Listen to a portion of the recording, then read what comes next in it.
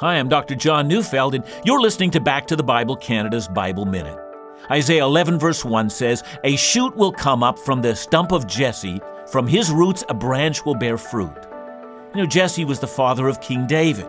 He's the foundation for the greatest kingdom Israel had ever known.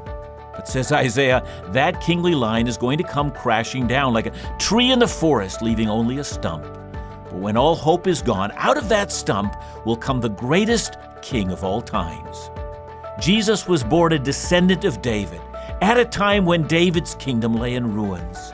But this child is the fulfillment of the hope of a king that is destined to rule the world. Don't you know that God keeps his promises? Don't you know he never fails? Don't you know the babe in the manger is the one who rules? Listen to Back to the Bible Canada each weekday on this station.